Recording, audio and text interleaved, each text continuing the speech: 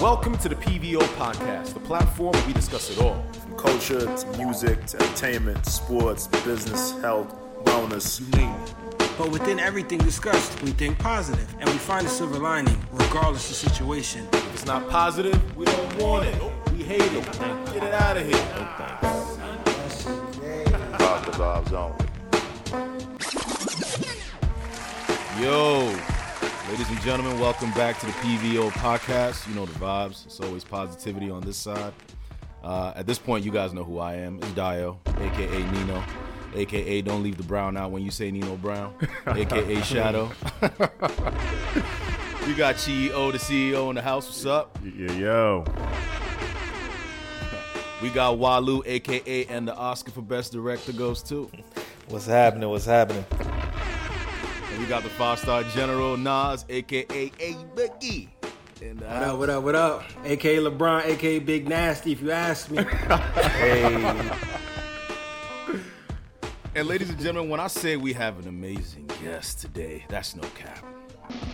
We got the incredible, the abominable, the beautiful, the gracious, the humble, the intelligent, the lovely, the scrumptious. That's a new one. Beverly Naya is in the house. Whoa. Thanks for Bring the the horns super out. amazing, crazy, dope-ass introduction. I appreciate it. Thank you. Absolutely. I don't take my introductions lightly at all. But listen, we have a very limited time. I know a lot of our listeners are very excited to hear Beverly talk about her amazing documentary. It's called Skin. Yeah. If you haven't seen it, as soon as you're done listening to this podcast, it's on Netflix. Go watch Skin. Everybody has Netflix. If you don't have Netflix, I'm sure you have a friend you can steal a login from. Go steal that and watch Skin. It's an amazing documentary about colorism, and it pulls back the curtain on what it means to be dark-skinned, light-skinned person in the world today.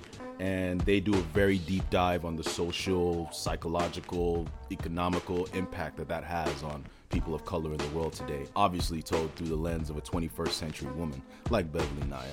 So we're going to get into all that. But before we do, Beverly, you want to tell our guests a little bit about who you are and what it is that you do and where you're from? Because, most of our listeners know who you are, but for those who don't, who, have found themselves very comfortable underneath that rock they call home, tell them a little bit about yourself.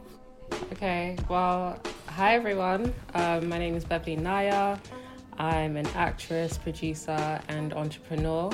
As far as acting goes, a lot of people know me for films like The Wedding Party, Skinny Girl in Transit. Off the top of my head, there's a few. Oh, Tinsel. There's a number, but yeah. These are the ones that people, know me for the most. But yes, also a producer. Recently produced my first project called Skin, which is a documentary that focuses on colorism. And yeah, entrepreneur as well. But me as a person, I'm just a chilled chick, likes to have a good time with my friends, loves to vibe, loves to travel. Born and raised in London, but I live in Lagos, Nigeria now. I'm from Delta State, the Igbo speaking part of Delta, which is Ibuzo, and I'm an only child. Igbo Kwenu. Yeah. Igbo Kwenu. What up? He said that with an accent. Oh, damn. That was dope to find out the Igbo too. Watching a documentary, man, I was telling Nas, that was dope to find out. Didn't I know that? So shout out to you. Absolutely. Yeah. Because for those of our listeners who don't know, 2 of the PVO Bros are Igbo. So, 3 Igbo folks. Well, we're still questioning LeBron. 2.5. Like, LeBron's African American. So. Hey, yo, Dio. That shit crazy. Yo, there was one descriptor you left out, right? And that descriptor is funny as fuck because Bev is hilarious. Like when I first met jokes. Bev, I rolled up on her super professional. Hi, how you doing? My name is Nas. I'm from Imo State, but I live in New York. And then she just looked at me and said, "Yo, you look just like LeBron. I can't take you serious." And I was like, "Yo," I just bust out laughing. I'm like, "Yo, she's funny as hell." And the rest is history. But You know? Absolutely. But now we know where you get it from. Your grandmother. Your grandmother's hilarious. I love her. She's my favorite. She's super funny, man. You shit, man. Yeah, she's Yeah, sweet. we're definitely gonna get to her. I remember it's so funny, the documentary. She's like, look at me, I'm looking like a wine tapper in this old. I know, right? That's my mom. Palm wine tapper. That's my mom. But that was your mom. Oh, Yeah. Grandmother. But listen, They the both jokes funny. go from grandmother to mother to daughter. Yeah, daughter. it's in the bloodline. That's for sure. It's in the blood. Absolutely. Yeah. Absolutely. But you know, it's crazy. You know, we talk about you being funny, and obviously, you know, I've known you for a while. Mm-hmm. But I feel like the documentary you made, Skin, shows a completely different side of you. Not Yeah. completely different, but just unexpected. Yeah. Very vulnerable, very open, very raw. Mm-hmm. Beautiful. What inspired you to make Skin? Like, where did that come from? You know what I'm saying? So, Skin came as a result of me feeling like I needed to. Okay, first of all, if I'm gonna, take you through the journey, I started a campaign in 2014 called 50 Shades of Black. And I mean, the reason why I decided to do it was because I wanted to kind of, encourage people to love their black skin, teach people about colorism, the negative effects of colorism and how important it is for us to have this conversation and stuff like that. And the reason why I chose to do that was because I got bullied when I was a kid, and I know what it feels like to kind of have, I know what it feels like to have, low self-esteem. Obviously, I don't have low self-esteem anymore, but I know what it feels like to have low self-esteem as a result of what people or children have said to you, that you may not have realized, affected you until you got a bit older. So although I didn't experience colorism in a way, as a child, in a way that drastically affected how I saw my skin, I experienced bullying, and I got bullied for various reasons, various physical attributes. And as I got older, what I didn't know is that it had damaged my self-esteem. And even though I had bad eczema, even though my eczema cleared and I got braces because I had crooked teeth at one point in my life, and even though I had fixed all those things, and I went from this ugly duckling to suddenly this girl that was pretty or whatever. So, but because I hadn't dealt with my mental state or how I saw myself internally, it affected how, I responded to compliments and how I responded to how people treat me and stuff like that. So I realized in my early 20s that I had become very insecure, in myself. And I felt like, okay, there's only two ways around this. You're either gonna find yourself and learn how to be confident in your skin, or you're just going to keep changing the things that you hate and never really truly love yourself, And of course I chose the former, and I was like, I want to learn how to love myself, appreciate everything about me. And when I started that journey, I felt like I did feel a change, and I felt like I don't want other people to feel this way, So initially, the plan was to do an anti-bullying campaign. It wasn't supposed to be I wasn't supposed to do a colorism campaign or anything. Oh, really? Yeah, it was supposed to be an anti-bullying campaign. And then randomly one day, I was just doing some research on just, bullying in general and just, how it's affecting people, getting some statistics, etc. And randomly stumbled upon a quote by, I'm sure everyone knows this slave master called Willie Lynch. Absolutely, Willie Lynch. Yeah. So I stumbled upon, his letter, and then I stumbled upon one of the quotes, and it said, "Divide the black slaves by complexion and rule them for 300 plus years." Yeah, and this was said in the 1700s. And clearly it's been 300 plus years and we're still dealing with this whole colorism issue. And it made so much sense to me, because obviously his notion was if you put crossbreed, etc., put the lighter slaves in the house, have the darker ones out on the field, etc. And, that's partly why we see complexion the way we do today, So as a result of me doing research on this and doing more research, that kind of made me do more research on colorism, and as a result of that I realized that even though I kind of always knew it, but it kind of reinforced the fact that colorism is another form of bullying, Do you get what I mean? Like, you're targeting people because of the way they look, and that can't be helped. Oh, absolutely. You know? So, Yeah. I mean, I thought to myself, okay, this is a cause that I've clearly become passionate about, and I'm obviously passionate about, you know, anti-bullying. So I was like, okay, I'm going to combine both efforts and start a campaign, you know, to target this conversation and teach people about self-love and how to appreciate who you are. So that's how the campaign started, which was 50 Shades of Black. And then I felt like I needed to get the message out there, you know, wider. Like, I needed to expand upon, you know, where the message was and get people to hear about it even more. So that's when the idea to do a documentary came about, and that's how Skin was birthed. It took a while, but we got there.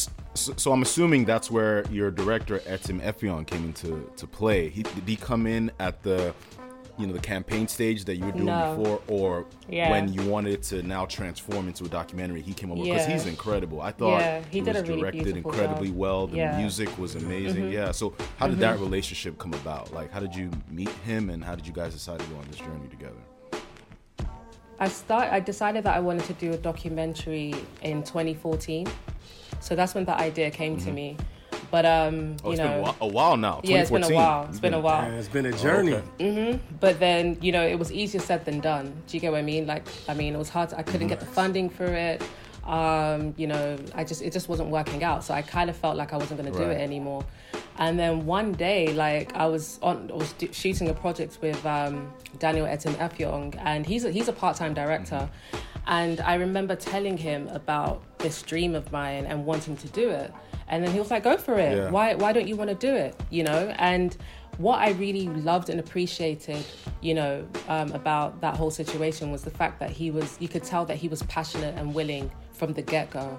And I felt like if I'm going to work with someone, I want to work with someone that clearly is passionate about this topic and clearly does want to, you know, get it right with me, you know? So around that time, I'd already secured the funding, you know, for Skin, yeah? And I mean, but I got cold feet. I won't lie. I got cold feet, and I told Daniel, I was like, look, do you know what? I've changed my mind. I know I've got the funding now, but I've changed my mind. I want to do a web series. Yeah. You know? And it was like, why would you want to do a web series? Do the documentary. Like, I know you've wanted to do this for a long time. Do the documentary. So he got me back on this journey. And it's been amazing, you know, working with Daniel. Like, he understood my vision and he brought it to life. So I'm really happy about that.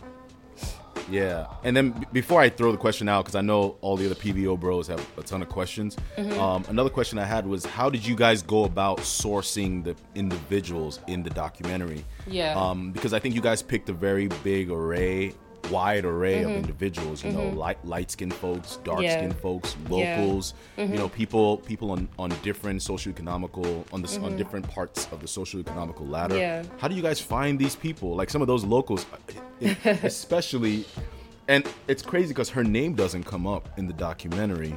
So I just call her the alchemist, but she's the lady who makes the different potions and stuff, and she started weeping when you asked her the question, like, you know, if you could go back to your original skin tone, would you? And she was like, yes. You know, no, she said no. She said no. I don't regret changing my skin. But then she started crying. Yeah. So it was powerful. like, yo, what's going that on? That scene over was there? so That's powerful. my favorite moment powerful. in the documentary. Like, it's so powerful and it tells a story. So how do you find those people? So when it comes to like the celebrities that we use in the documentary, like most of them had a story that I really wanted people to hear. You know, like Diana Yakini, I'd already known about her journey and her story long before the documentary, you know. So she's been a part of this 50 Shades of Black campaign for a while. I'm sorry to cut you off. Any relation to Rashidi Yakini? I don't know if you remember Rashidi Yakini, the soccer player from way back in the day. I could ask her. I don't know, to be honest, but I could ask her. When her name popped up, I was like, oh, is Rashidi Yakini your pops? Or your grandpa? I could ask her. Sorry, continue. No, it's fine. Yeah, so, please, I mean, we want to you know. Like, it was important for me to kind of select people that had a story to tell. So, you know, the people that I chose actually had something to say.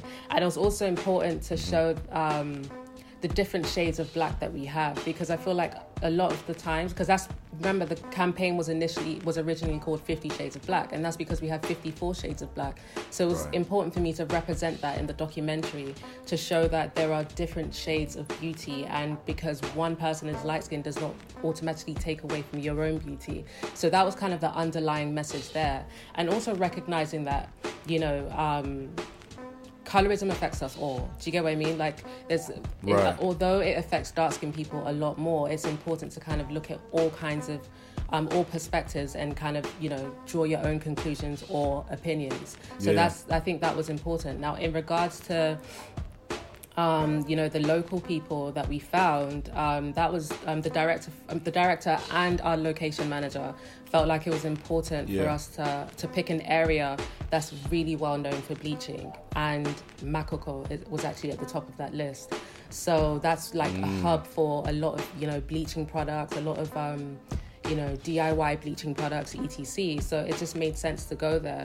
And how we found the women, there's like a brothel there, and most of the women that work there are well known for doing that, well known for bleaching their skin, and it just felt like it would be very interesting to understand why they do it. And in regards to the lady that was making the creams, we specifically asked for someone that makes cream, like bleaching creams. Like, we wanted to speak to someone, and then they called her because she's quite well known for making those creams, but she's well known for making organic bleaching creams. So sounds like whatever an oxymoron. That means, right? Exactly. Whatever that means. I have other questions. I have other questions as to because like you say, the hub is Makoko, which for our listeners who don't know, that's in Lagos, Nigeria. It's in Lagos City.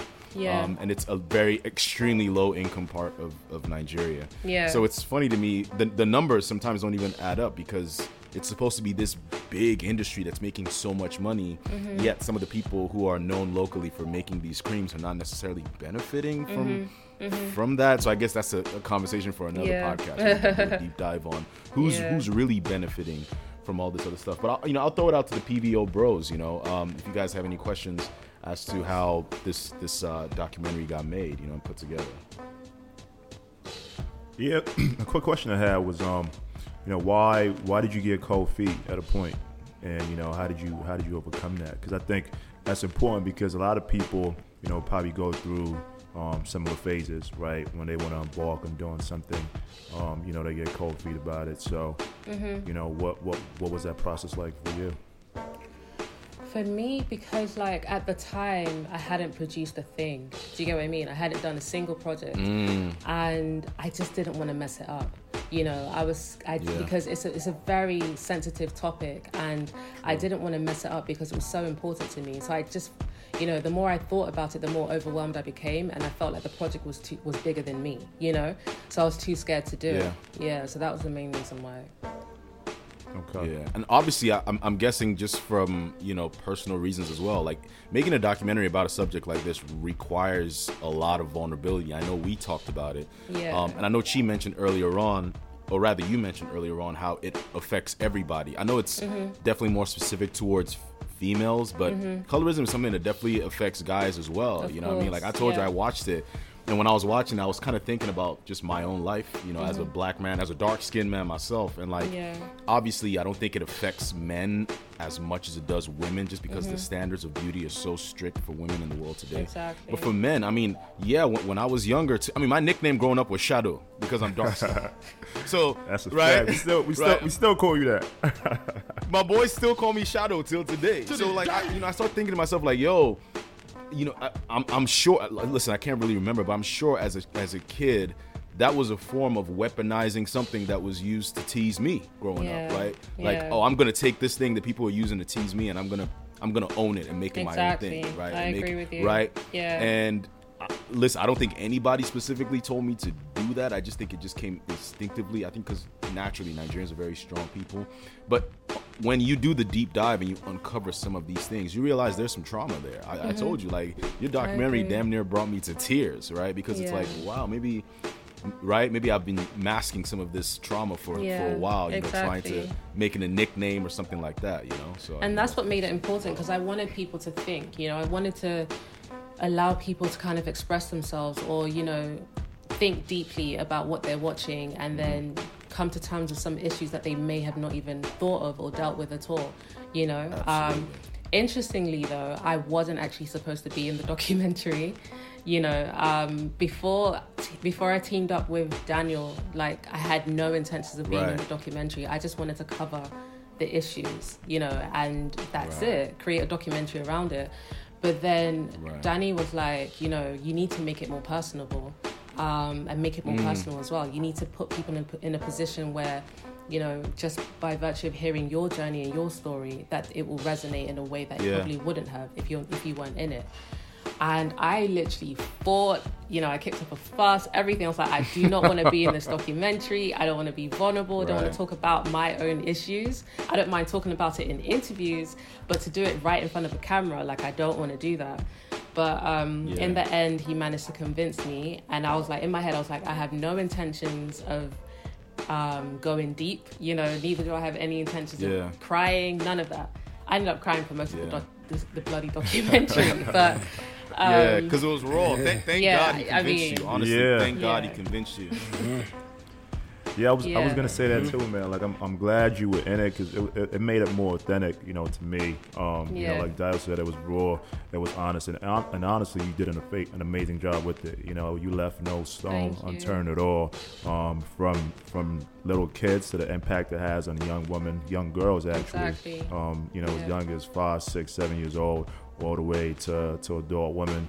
So I think you did an amazing job, and it certainly uncovered a lot that, you know, us as black men too, you know, we don't even realize, you know, the impact that colorism, you know, really has on women, and all of us, you know, all have friends, and sisters, you know, family, you know, who are dark-skinned women, especially sisters, you know. So just thinking about that, you know, from their point of view, it's like wow. And certainly had all the feels. Like, I was telling Nas and Dario, like, it was emotional for sure. It was just it was tough to watch that, you know, just imagining what people are going through, you know, the level of bullying people are dealing with.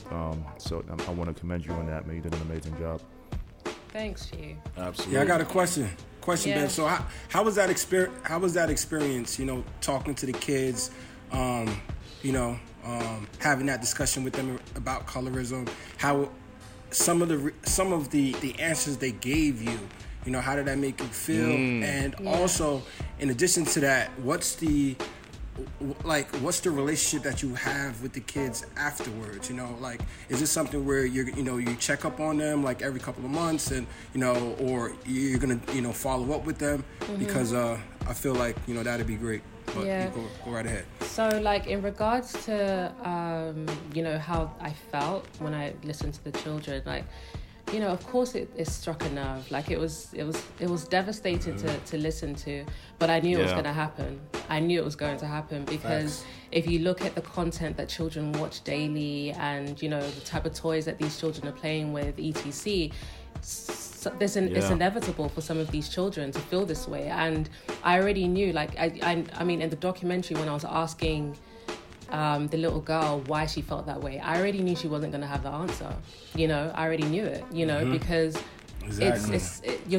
kids are like, they're literally a sponge. They're just absorbing information, and that's about it. Like, they don't know what they're absorbing. They don't know how to filter, and that's just basically it. So it definitely broke my heart, you know, and you know, as an adult, I understood why she felt that way, because she's received information that's made her feel like dark is bad or black is bad and light is good, you know. So I could totally understand why she felt that way, which was why, you know, in the next scene, it was the actress Hilda Dokubo talking about her culture, and when she's saying, like, in her culture, you know, black masquerades are evil, and the white ones are angelic and beautiful and all that stuff. So it kind of, exactly. So it kind of helps you understand. If you didn't get it in that moment, the next scene helps you understand where that thought process comes from, you know.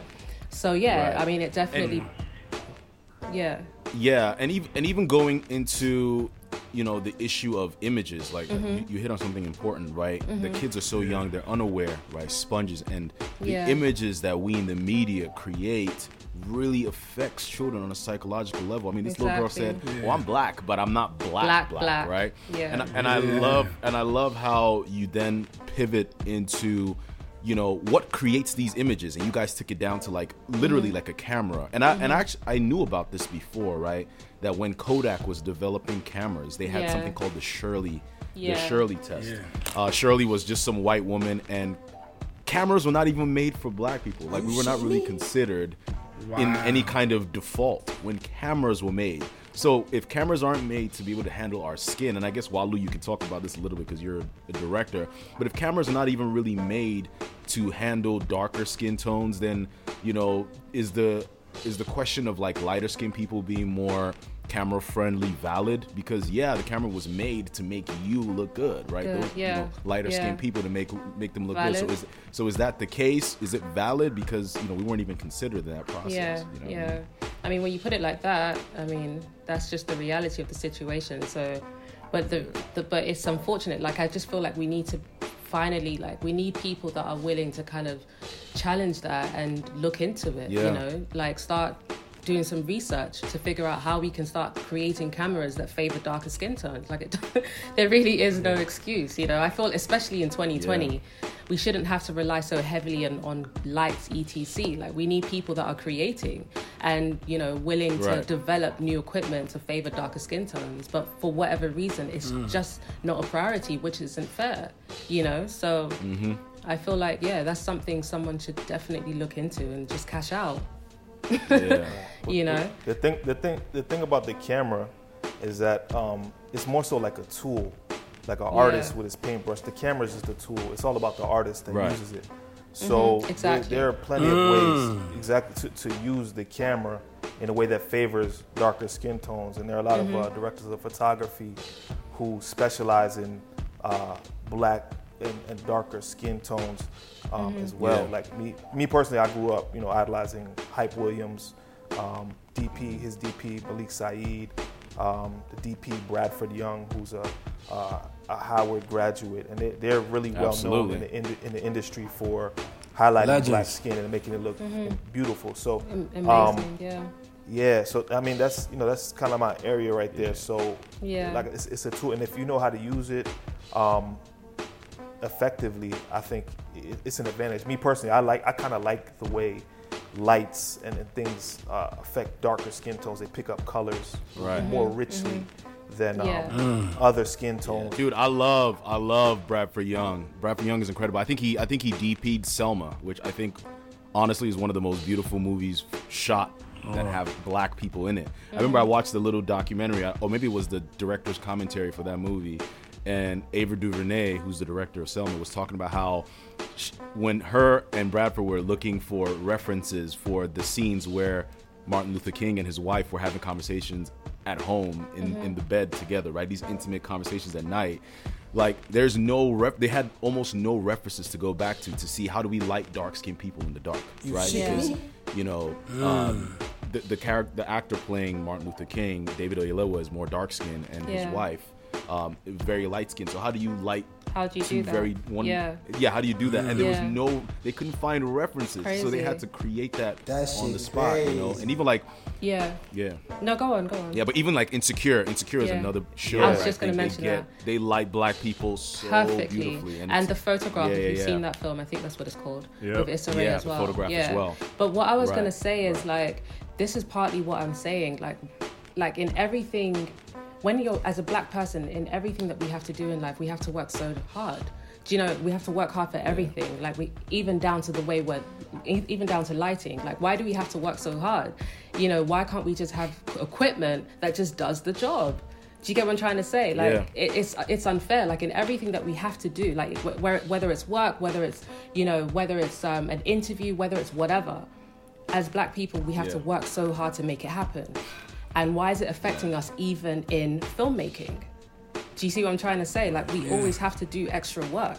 So I just feel like it's about time that something happens to change that narrative, you know? I don't think it should still be happening in 2020, where, you know, as filmmakers, you know, in order to have a black person in a film, it's like, okay, I want the black person's skin tone to look perfect. Therefore, I'm going to have to do this and create the lighting so it looks, do this to the lighting so it looks like this and blah, blah, blah. Whereas a white person just jumps on set and it's like, okay, we're good to go, you know? And that's basically how it is in real life. It's symbolic to a certain degree. Right. So I guess this transitions perfectly into our next question. I know, Chi, it looked like you had a question. Did you have a question real quick? Yeah, I just had one comment. Haven't answered Naz's second question. Oh, yeah, the end, the kids. That's right. That's right. Naz is getting pissed. My fault. Naz is like, you don't answer my question. What about the kid? It ain't about me. It's about the kids. So in regards to the children, in regards to the children, a lot of kids, man. Of course we couldn't include everything, in the documentary. So I had a long talk with those kids in regards to, loving themselves and appreciating themselves. There's even some parts of the documentary that we couldn't include, where one of the little girls actually started crying on my laps, and that really broke my heart. But then in regards to afterwards, conversations with the parents, it's their responsibility to ensure that they're teaching their children how to appreciate their black skin and how to love themselves from within. So they have a better understanding of how this works, then when they watch the documentary, they will know how to do better.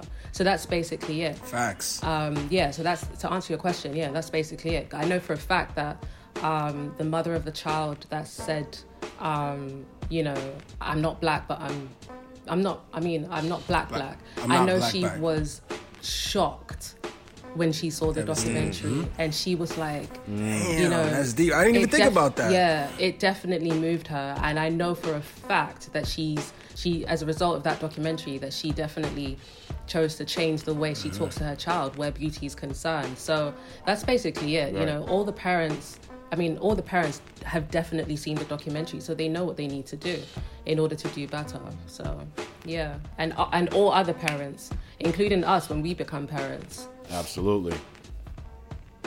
Yeah. Absolutely. Mm-hmm. Yeah. And then I just wanted to give another example in regards to a movie that, shot a dark-skinned woman in such a beautiful way. Mm-hmm. Belly. Right? Keisha from Belly. Keisha. We all grew up on that movie. We all love Keisha. Like everybody, I remember being a kid. Oh, you haven't seen Belly? Wow, that's your homework for this week. Belly. Yeah, you got to see Belly, but it's definitely a cultural movie. Yeah. And it was the first hood classic, exactly. That's Malik Saeed. That's Hype Williams, director of photography. Malik Saeed. Nice. They used to go through film stocks and experiment. Yeah. Brown Sugar's another one. What's the other one? Brown Sugar. Okay. Oh yeah, Brown Sugar's another one. So they're out there. Yeah. They're out there. We need a lot more though. So, but they're out there. I'm proud that we're doing well where it comes to, making the most out of the situation and making sure that black people look great on film. In front of the camera and etc. So I'm proud of that. I just want someone to just create that camera that can do the work. Absolutely. Walou, he create anything. PVO, we got to. PVO, that's our homework, right? We got to pivot, huh? We got to start making cameras. We got to pivot. The camera's just a brush, man. It's all about the artist. The camera's a brush. Absolutely, that's just a brush. So we need to train more like directors, photographers, like in regards to. Doing that. Yeah, so Walou, maybe you black people. Mm-hmm. Yeah. Because I've definitely had experiences like that on set myself. I've had experiences where I've heard DPs come to me with a little light meter and they put it to my face, and I've heard them sigh like, right? And I'm like, dog, are you serious? Like, yeah, like literally come up to me and it's usually like, and listen, it's too dark. I'm not gonna say the show or that I was on, but like it's usually, say I'm just kidding. like I'm on set. I'm usually the darkest person, and it's always like everybody else's key light is like perfect, but for some reason like if we raise dial's light too much, the person he's standing next to gets blown out. I'm like, let them get blown out. Why do I have to be underlit for them to look good? Like, you know what I'm saying? So it's a ratio. But I think this transitions into our next question a lot better, which is, okay, now having made this documentary and all the revelations that have come out of it, how has it changed you as a person personally? And also, how does it redefine your success methodology? Like, now being an actress, right? A dark-skinned actress, how do you now navigate the industry? Like, how does that change those dynamics, right? In terms of like, how do you now, meaning if I want to lose weight to look better on camera, I can do that to get more roles, like in terms of the type of roles you go for, like maybe in the past, you know, if you read a breakdown that said, oh, we're looking for, you know, the pretty girl, where maybe a more insecure, darker girl would go, oh, I'm not even going to go up for that role. But now having this revelation of like, no, beauty is what we define it to be, you know, now she can go up for those roles. She has the confidence to do that. Like, how has that changed you personally, and, you know, in how you define success in your success methodologies? Personally, I would say, you know, I feel like it's just made me more aware, you know, and it's made me appreciate myself even more. You know, I feel like confidence is so important, you know, and understanding who you are and finding yourself and discovering yourself. I can't even begin to express how important these things are. Like, I feel like everything you are and how you think and why you're making your choices and decisions boil down to how you see yourself and who you believe yourself to be, you know. So I think more than ever, it's just definitely made me even more clear on my goals, like who I am, why I'm doing what I do, and you know, like, it's made me trust my instincts even more, because I feel like when you're clear on who you are, then you can trust everything that you just decide to do, because you know that you're always going to have your best interest at heart. So I feel like in that regard, you know, it's definitely impacted me. But I feel like also it's kind of reinforced my purpose, you know, like it's become increasingly more important to me. Like, it's always been important, you know, I mean, to an extent that I just feel like it's a calling, but more than ever now, like, I feel like it's important for me to use my gifts and, you know, my knowledge to kind of inspire and empower other people, you know. And I feel like that's where I am right now, you know. I just feel like there's a quote that I kind of live by, and it's by Martin Luther King, and he said, life's most consistent question is, what are you doing for others, you know. And I live by that, you know. And the reason why I feel like that statement is so important, and that question is so important, is because what is the essence of your existence if you're not inspiring other people, you know? What is the essence of it? And I feel like that's kind of what inspires everything that I do. Like, how can this project impact this person, or how can this change this person's life, or how can I use my gifts to kind of be there for this person, or, you know, that's basically how I am right now, and that's the zone I'm in. So I think that's it, really. Absolutely. You have to know yourself. Bev, that was bars. I think you might have to come out with an album. That was bars. You drop a bomb on that. You might have to. He was dropping bombs. I'm dropping all the bombs. He was like, you might have to come out with an EP or something, man. Nah, but I think, I mean, like I said, the documentary was super inspiring, and I was looking at a lot of the comments under your photos on Instagram, and a lot of the feedback, it looks like a lot of young women and adult women are very inspired by it as well. You know, just truly appreciating, you know, how beautiful they are, and continue to push, you know, the conversation and just how beautiful Black is. You know, if you think about people like, you know, Lupita, you know, when people see her, you know, they realize, you know, how beautiful Black is. I think, you know, people see you as well, and, you know, it just you know, further perpetuates that, you know. So definitely very, very, very inspiring, and I think there's definitely a huge psychological aspect to it, which you kind of addressed as well. And I was going to make a comment earlier when Dario mentioned, you know, people calling him shadow earlier, but, you know, it didn't really affect him in the same way. You know, him being a man, it didn't affect him in the same way. And in your documentary, you know, you showed a lot of women who mentioned that the reason why they wanted to be light-skinned was in order to attract men, right? Because, you know, society, you know, says that, yeah, certainly, you know, because society says that men are more attracted to light-skinned women, you know, as opposed to dark-skinned women. So it certainly affects women in a different way. And I think it's sad to see how, you know, a lot of women go about living, you know, in terms of trying to please, you know, men, you know, allowing men to define them, and, you know, really, really conforming, you know, to the standards that men set, as opposed to, you know, setting their own standards, you know, loving themselves regardless of how a man feels. So I think that revelation is key. It's key. I agree. Totally agree with you. I think it's life's persistent question is, what are we doing for others?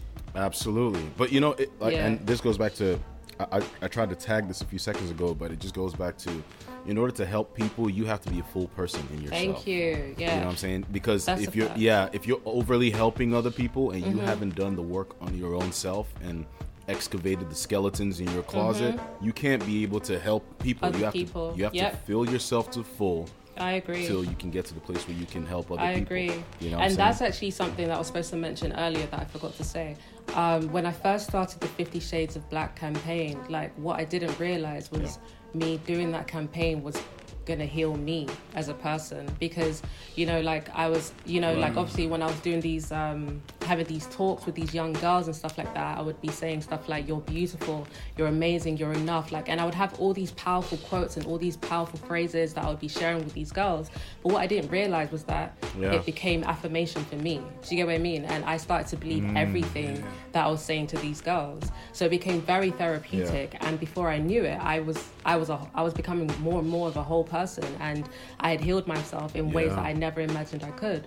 So that was very, very instrumental to the woman I am today. So absolutely. So Bev, what role? I mean, going back to my last comment about women conforming to men. I mean, what role do you think men need to play, in order to change? Going forward. Exactly, going forward. I just think it's very important for men to kind of be more aware of what they say and how they treat women. Like I remember Dio in a message to me, he said like black men need to do better, and that's a fact. It goes beyond just she's beautiful. Like you got to make sure that you're not disrespecting other women because you have a preference or whatever. You have to make sure that you're treating a woman like the queen she is, and making sure that you're respecting her and you're honoring her. You also have to educate yourself. You can't just rely on what you think you know. You need to educate yourself. You need to become more aware of your actions, your thought process. How you handle situations and how you treat women, because at the end of the day, like if we're not being treated right by you, then I mean it's a lose-lose situation for everyone, so I just absolutely. Feel like we talk about the little girl who said, I'm not black, I'm black. And when you asked her, why do you think black is bad, and she had no idea why she thought black was.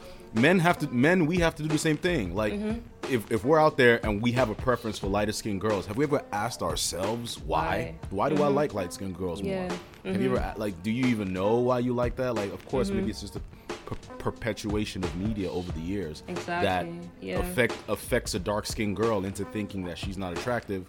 Also affects us into thinking dark skinned women are not attractive. We need to ask ourselves, like, what are the real criteria for a woman, and that turns us on as men? Like, what are you really looking for? And obviously, things like social media perpetuate shallow culture. I agree. Right. Yeah, it just perpetuates shallow culture. Totally and so.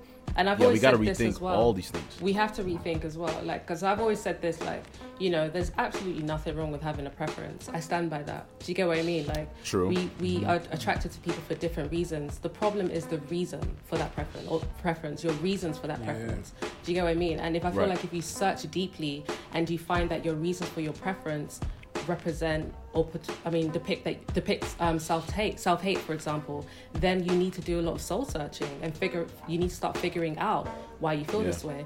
Like when I went to Ghana, and because I've been doing a youth tour before the documentary came out on Skin, I was doing a youth tour around West Africa and stuff. So when I took the documentary to Ghana, and I was talking to some university students, we're talking about preference, etc. And then one guy said, like literally blurted out, was like, I don't like dark-skinned women, I only date light-skinned girls. This guy is darker than a shadow, no pun intended. Do you get what I mean? Like, he was dark and, great skin, whatever. But I was like... His mama probably dark too. It's like, bro, that was my next question. I was like, so what's your reason for feeling like you only like light-skinned girls, And then he was like, he just thinks that they're prettier. Meanwhile, literally 95% of the girls in the room were dark-skinned, And I was like, okay, you think they're prettier.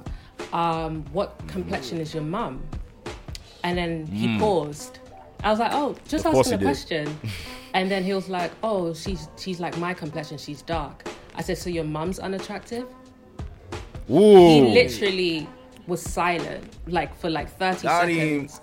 And then I was like, what about your siblings? He said all his siblings are dark skinned, but he just feels like, you know, he wants to be with a light skinned woman, you know? And I was like, yeah, but why do you want to be with a light skinned woman? He said, because I'm dark and I don't want my kids to be as dark as me. That shit crazy. Wow. And my mind was blown. That's deep. So I spent the next 5 minutes just kind of talking to this guy and helping him realize that what he's saying basically suggests that he has, I mean, he's dealing with self-hate, you know, and it's a major issue and it's something that he needs to deal with. And I noticed that he was quiet for the rest of the session, but I feel like it really did affect him, you know? So that's what I'm saying. When it comes to this whole preference thing, yeah, exactly. When it comes to this whole preference thing, you have to be able to give a reason or think about it deeply. And when you think about it deeply, your reason should not make you look like an idiot. Do you get what I mean? Or make you look like I definitely, you know, have some issues that I need to deal with internally, you know? So that's basically it. And the reason why I was saying that also is because, you know, when we talk about preference and everything, you know, dark-skinned women, a lot of dark-skinned women often say stuff like, oh, I like my dark men, or this type of stuff. And I know that men kind of challenge that statement, and they're like, why is it okay for you to say that? But when when a dark man says that I like light-skinned women, it's a problem, you know? Your reasons. That's where the problem is. You know, your reasons, that's where the problem is. The preference really isn't the problem. And I think there was a big shift at some point, you know, to your comment about light-skinned men and dark-skinned men, because there was a point in time where women, you know, generally were looking for light-skinned men all over the place, and now, you know, dark-skinned brothers, no offense, Walu, but, you know, we're all the way in right now, you know, and I'm wondering, you know, if you think about it, like, what? I'm always in. It's phases, baby, you know what I'm saying?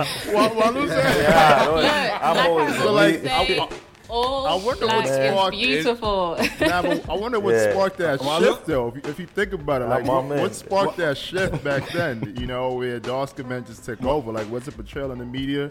You know, they were putting people like Tay Diggs and Morris Chestnut and people like that. I feel like for a lot of women, Morris Chestnut, Wesley Snipes, and I don't know all that. what it is. It's so weird. Like, you know, like it's something that, you know, like I've always kind of like wondered as well. Like, what is it?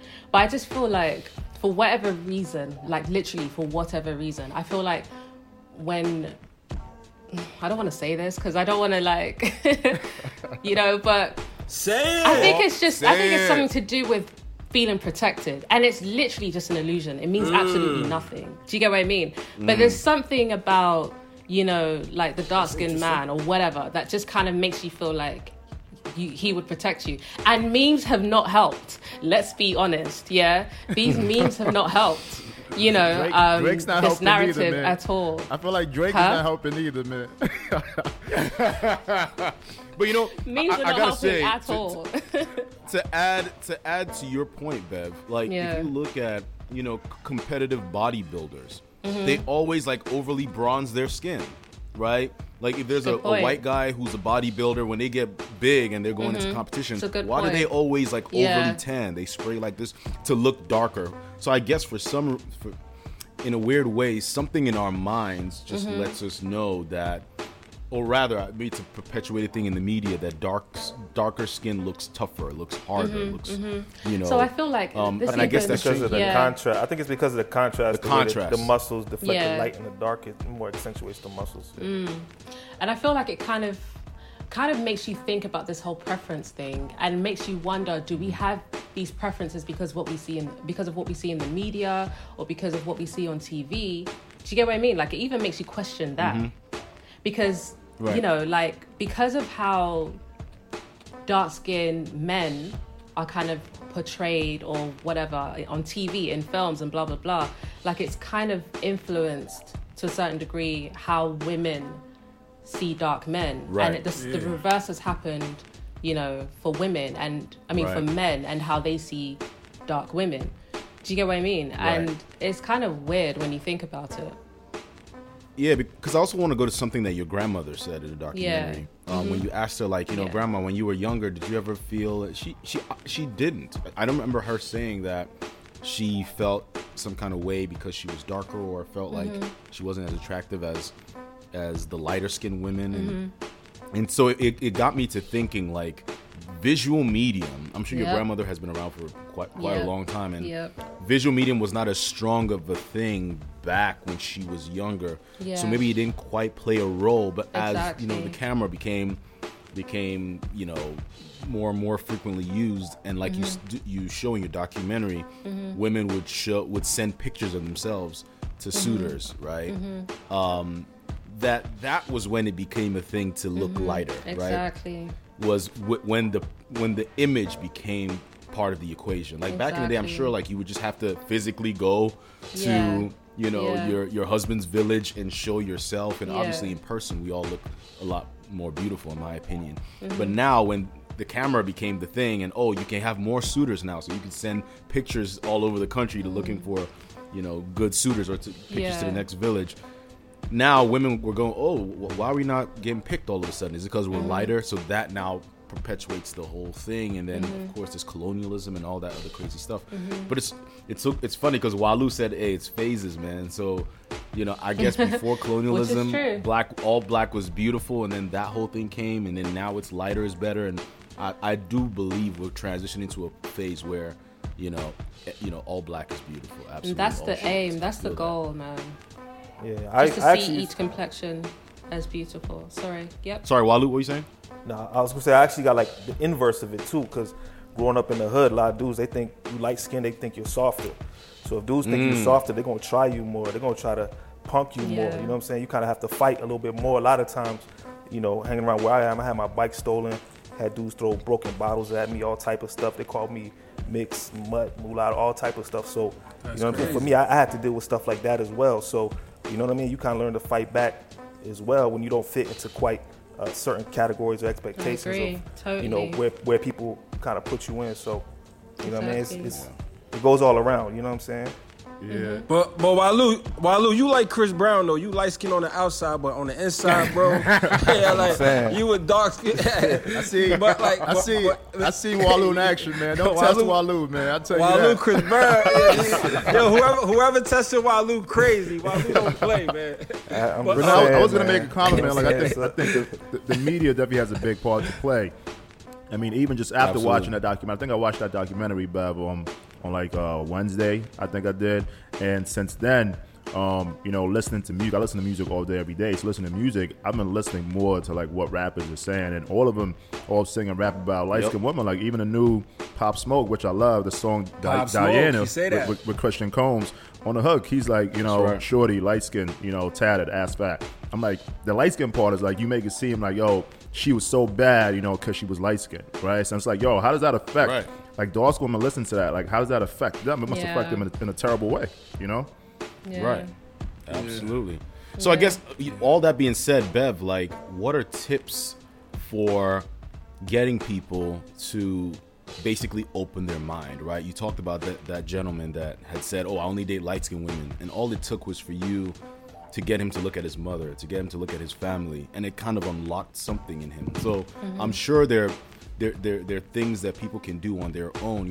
Are there any books maybe or films or documentaries or anything, or people that give seminars, anything that people can do to, unlock some of those things within themselves? Just any kind of tips or, anything like that you could think of. Obviously, your documentary to me is right up there, but is there anything that people can read on or? Yeah. I think one of the first things you could do is just research colorism, definitely research colorism, so you can have a deeper understanding of what it is, and that will kind of open up give you a lot of information, and give you a lot of websites where you can get even more information on colorism, the effects of colorism, and what it's doing to our society. I feel like that's really important. I feel like in regards to other content that you could watch, there's a documentary that I watched like a long time ago, called Dark Girls. That's right, by Oprah Winfrey. And that really was, a very powerful watch. I feel like that should be something to watch as well. And there's a few Instagram pages. Like, I can't access my phone right now.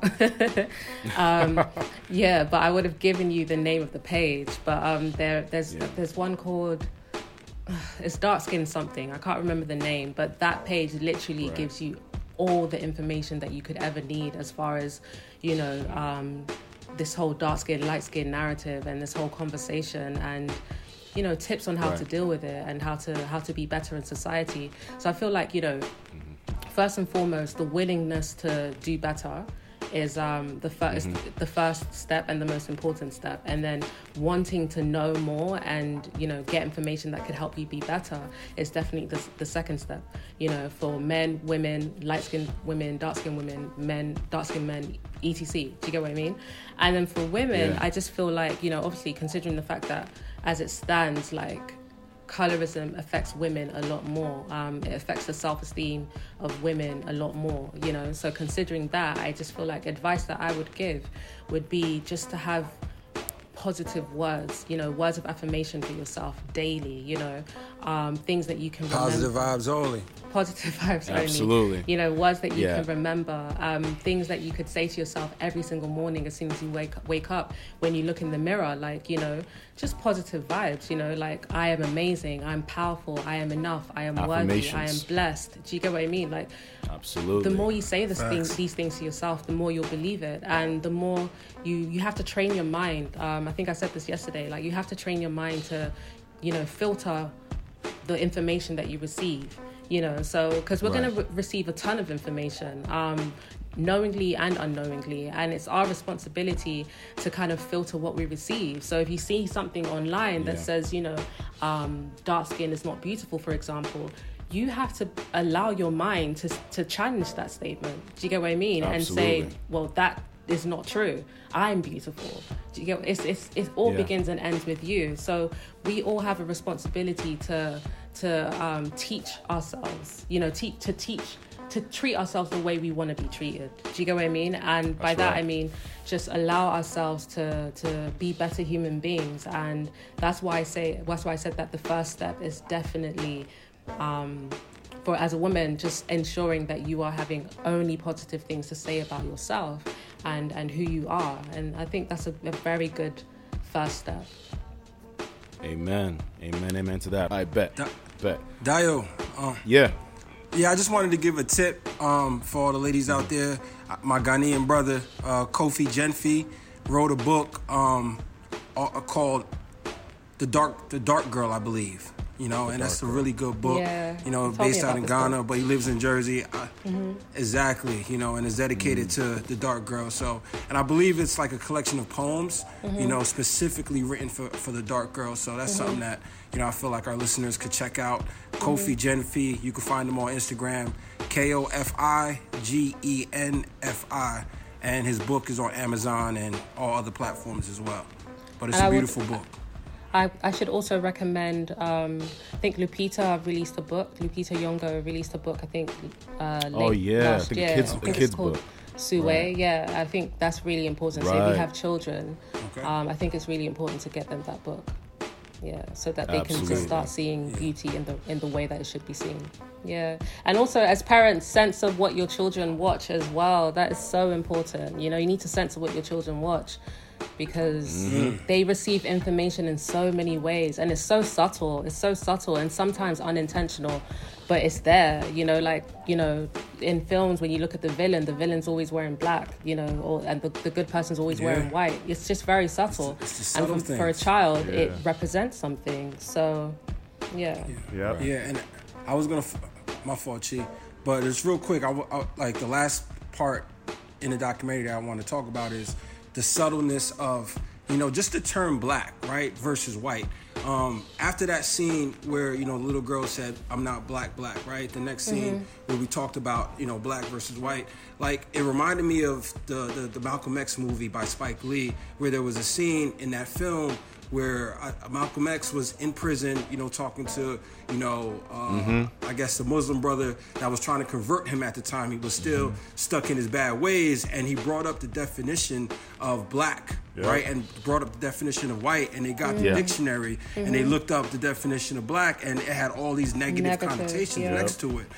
And then he asked him, who wrote this dictionary? Yeah, exactly, right? And then it's like, they brought up the word white, and then white said pure, highest form, you know, elegant, innocent. Like all these innocent. What? You know, that right there, that shows you is like this is a lot deeper than surface level shit. You know, we're dealing with a lot of things that we have to take into account. So, and you can also follow the Skin, the documentary page. Oh yeah, like that's all about inspiring young black girls and stuff like that. So yeah, they're doing a good job. Yeah, that's exactly what I was going to say, too. No, I was going to talk about the definitions, too, and how Webster and all these dictionaries need to redefine, black and white. Because like you said, black, you see dark in the dictionary. For white, you see light, in the dictionary. And as well as these big cosmetic companies as well. Because in your documentary, you pointed out that these companies use the term whitening a lot. One of your products. It's like that needs to go as well, because that's a psychological problem. I agree 100%. And even like, the depiction of Jesus Christ, like oh yeah, exactly. We gonna talk about it. That's another big even though the Bible describes him as having feet of bronze and hair of cotton. Yeah. But all of a sudden, he's blonde hair and blue eyes and white. And you go, what's going on here? And absolutely, that's a big one. They've been bleaching us since Jesus. Man. Right. So anyway, we're going to transition to a very, very special part of our podcast. It's called the Song of the Week part of the podcast. We all talk about a song that we've been listening to that's been getting us through the week. I think I'll go first. In that, since this podcast was about your documentary Skin, I definitely have to give it up to Don't steal my song, Dio. Girl. Don't steal my song. No, you were not gonna do Beyonce Brown Skin Girl. No, I wasn't gonna say that one. But you were close. Oh, okay. I was close, but yeah, Beyonce Brown Skin Girl. That's my song. Okay. So Beverly, since it's Beyonce, what's your song? So mine is Brown Skin, India Ari. Ooh, that's a beautiful one. That's a good one. Yeah. That's a good one. I actually run to that song sometimes. No lie. Yeah, it's a beautiful song. Where's India Ari? We need her to come back. I mean, did she even leave? I don't know. I think she's just doing her thing. She popped up somewhere recently. She's doing something recently. She made some headlines. I can't remember exactly for what though. Oh, okay. Oh, really? I hope she ain't canceled or nothing like that, because you might have to recant your song of the week, man. Well, Lou, what's your song of the week, bro? Man, I'm going with Pop Smoke, Enjoy Yourself, but featuring Burna Boy. Pop Smoke, fire. Oh, really? Featuring Burna Boy. I haven't heard that. Yeah. Nice. I didn't know. I don't know. I don't think it made the official version. I think it's like kind of cut, okay. But you gotta look for the Burna Boy version of it. Okay. Oh, factor. Anything Burna Boy, I'm all for it. Burna Boy, yeah, he definitely popping right now. Hey, Boogie, what you listening to? You know what? Just because of the podcast, I had to go deep into my bag, man. And this week I've been listening to a lot of TLC, bro. Hey, I love TLC. Yeah, TLC. Exactly. And the song that I chose out of all of their hits is Unpretty. You never feel like you unpretty, bro. That's never. I remember the first time I watched that video, I started crying. Because it actually resonated. So yeah, that super was iconic video. As a kid, yeah. Iconic. And Bev, I didn't know you was a crier until I watched the documentary. I said, yo, the first time you cried, I was like, oh. Second time, you almost had me. The third time, I broke down, bro. You was in the village. Like, you was in the village crying. I'm a crier, man. I'm very emotional. But I've worked on it. You in the village and your grandma going, what's up? What's wrong with you? And her mom said, she's overwhelmed. Bro, I was overwhelmed. I was like, I'm overwhelmed too. Yeah. Man, that was a lot of feels watching that moment too, man, because we talked about this in one of our past episodes, just about spending more time, with your parents and grandparents and your loved ones, and like a lot of the questions that you were asking, I love the questions you were asking, about her upbringing. I was just thinking about it, like these are questions that we all should be asking, because they have so much history and knowledge to give us, So it's like, man, spend those times, cherish those moments and ask those questions. Right. I agree. So Gio, what about you, man? What you been bumping? Yeah, man, I wish, man, I hadn't used this a couple weeks ago, man, because I still been listening to Black Star, Brown Skin Lady, that song, but I know I used that a couple weeks ago. But this week, after watching Bev's documentary, I was listening to Shades by Wale and Chris Michelle, because he talks a lot about colorism as well in that song. You know, Wale has always been a big advocate for dark-skinned women as well. 100%. So, you know, that's a beautiful song. You should check that out. Yeah. Absolutely. So there you have it, the song of the week. So we've been bumping. Turn up. So yeah, real quick before we wrap up, we're going to talk about, you know, the good, the bad, the positive is another portion of our show where we talk about something good that's happening in our lives, something bad that's happening, and the positive silver lining that we have, that we see through it all. So Beverly, you know, what's a little good that's going on? What's a little bad? And what's the silver lining? Good thing is I'm working on my next project. Dumb excited about Amen. it. Can't wait to announce. Nice. But yeah, it's really exciting. Bad thing is, Dio, do you know this afternoon when we were talking about, you know, when you're telling me about, you know, you're telling me about the show and everything, and then you said how, you know, for example, you could, if it's something bad, if it happened, you could just say you stubbed your foot. Why did I stub my foot on my way up the stairs? That thing. No, you're hurt. lying. I'm serious. And it hurt like crazy. Yeah. Like, it hurt for like a good 10 minutes. So that was the bad. Listen, a toe stub can ruin your whole day. Like, I can stub my toe in the morning and literally just be grumpy the whole day. It really did so hurt. And it's so weird because I haven't done that in a very long time. So I was like, Dio, thank you. You just jinxed me. But my fault. Silver lining. So what's the positive? Yeah, silver lining, I would say, you know, nothing bad lasts forever. Yeah. Yeah. That's beautiful. Short and sweet. Nothing bad lasts forever. I love that. That was dope. So that's it. Anybody else? Anybody else got a good, bad, or positive for the week? Yeah, for me, you know, I recently acquired some black soap. You shit, man. So I've been lathering in the black soap. Is that right? So it's that's a game changer. That's a game changer, you know. Shit, man. And you know, to stay on topic, I've been lotioning and oiling down with the Shea Moisture. You shit, man. You know, like keeping it all black, man. Black lives matter, you know. And at the end of it all, I've been using the black castor oil in the beard. You know, my shit be looking good. Like you the about jojoba oil. Come on, man. My beard stay glistening. I got the jojoba oil for the fragrance. You know what I'm saying? Like I'm not playing. So like I've been doing that consistently for a couple of days, and I've been seeing results. That's the good. The bad is Breonna Taylor. Yeah, that's good. But the bad though is Breonna Taylor's killers are still out there. You know? That's right.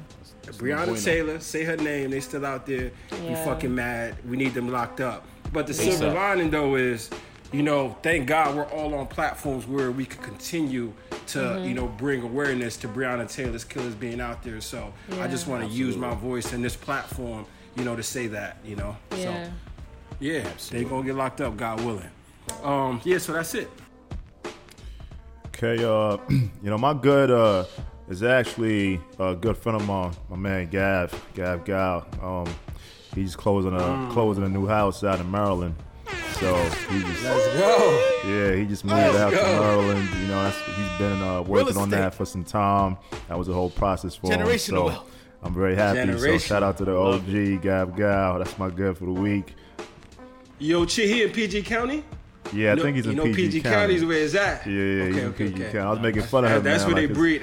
His son is gonna grow up in Maryland. I mean, he's not gonna be from the Bronx, so he's not gonna be a New Yorker. Nah. And then that's the bad, where KD from, PG County. And then the bad too. No, it's funny you said that because I was gonna say the exact same thing. You know, Breonna Taylor, like the killers are still out there. So you know, we're still waiting for an arrest. So waiting on that. It's my bad too. And and then the positive is, you know, we looking forward to another meeting, you know, today to talk about PVO clothing. You know, we got some good things in the works. You know, Dahlia was working on designs all week that came out looking lovely. So, you know, very excited for PVO clothing. So, you know, look out for that soon for sure. Absolutely. Gotta send something to Bev. Oh, does that mean my shit? I got you. Yeah, man. Yeah, I was gonna say I don't have anything in particular too much, man. Just justice for Breonna Taylor. I mean, let's get some justice. Yeah. Absolutely. Same here. You know, my good. I woke up this morning, and any day I'm still breathing is good with me. Amen. No bad at all. Honestly, I feel blessed and I feel happy, but no bad at all.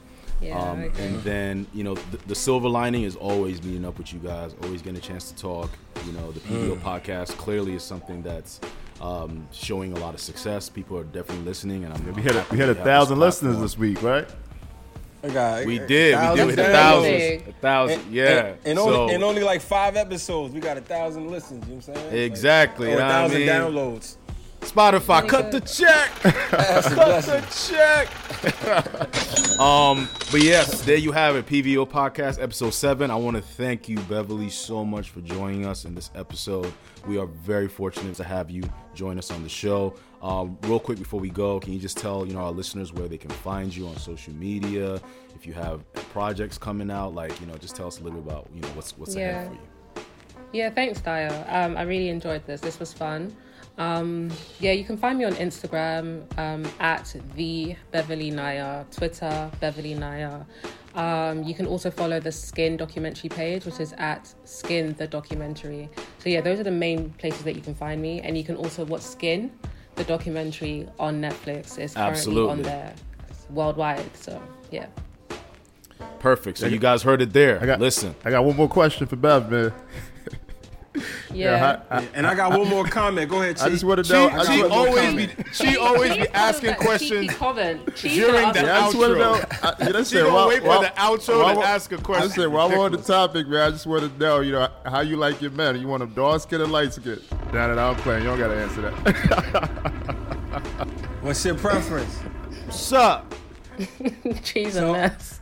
What's up? Oh wait, this is the real question? That's the real question. I'm joking, man. You good? Okay. You don't gotta answer if you don't want to, man. You don't want to offend my man Walu. It's cool. Hey, man, who knows, man? Somebody else might be offended, man. Maybe not me. She didn't say nothing. She ain't say nothing yet. You know what I mean? That's true. Watch out. This is true. She said no. Let's just say I have a preference. But if I look at the other complexion and he gives me that vibe, then I could be attracted to that one too. Let's just put it like that. Pivot. But yeah, I have It's a all preference. about the vibe. She needs the vibes. Good answer. Yo, but I wanted to bring up Dooney's podcast, like in regards to a place where, not only dark-skinned women, but just women in general can go to. Beauty needs me. Beauty needs me. So, I forgot to say that earlier, but that's a great resource for women that, want to, better educate themselves on, self-love, self-confidence, self-esteem. Absolutely. And self-realization. All of the selves. Go to that podcast. It's lit. Yeah. My fault, dog. You can close it out now. My bad, brother. Yeah.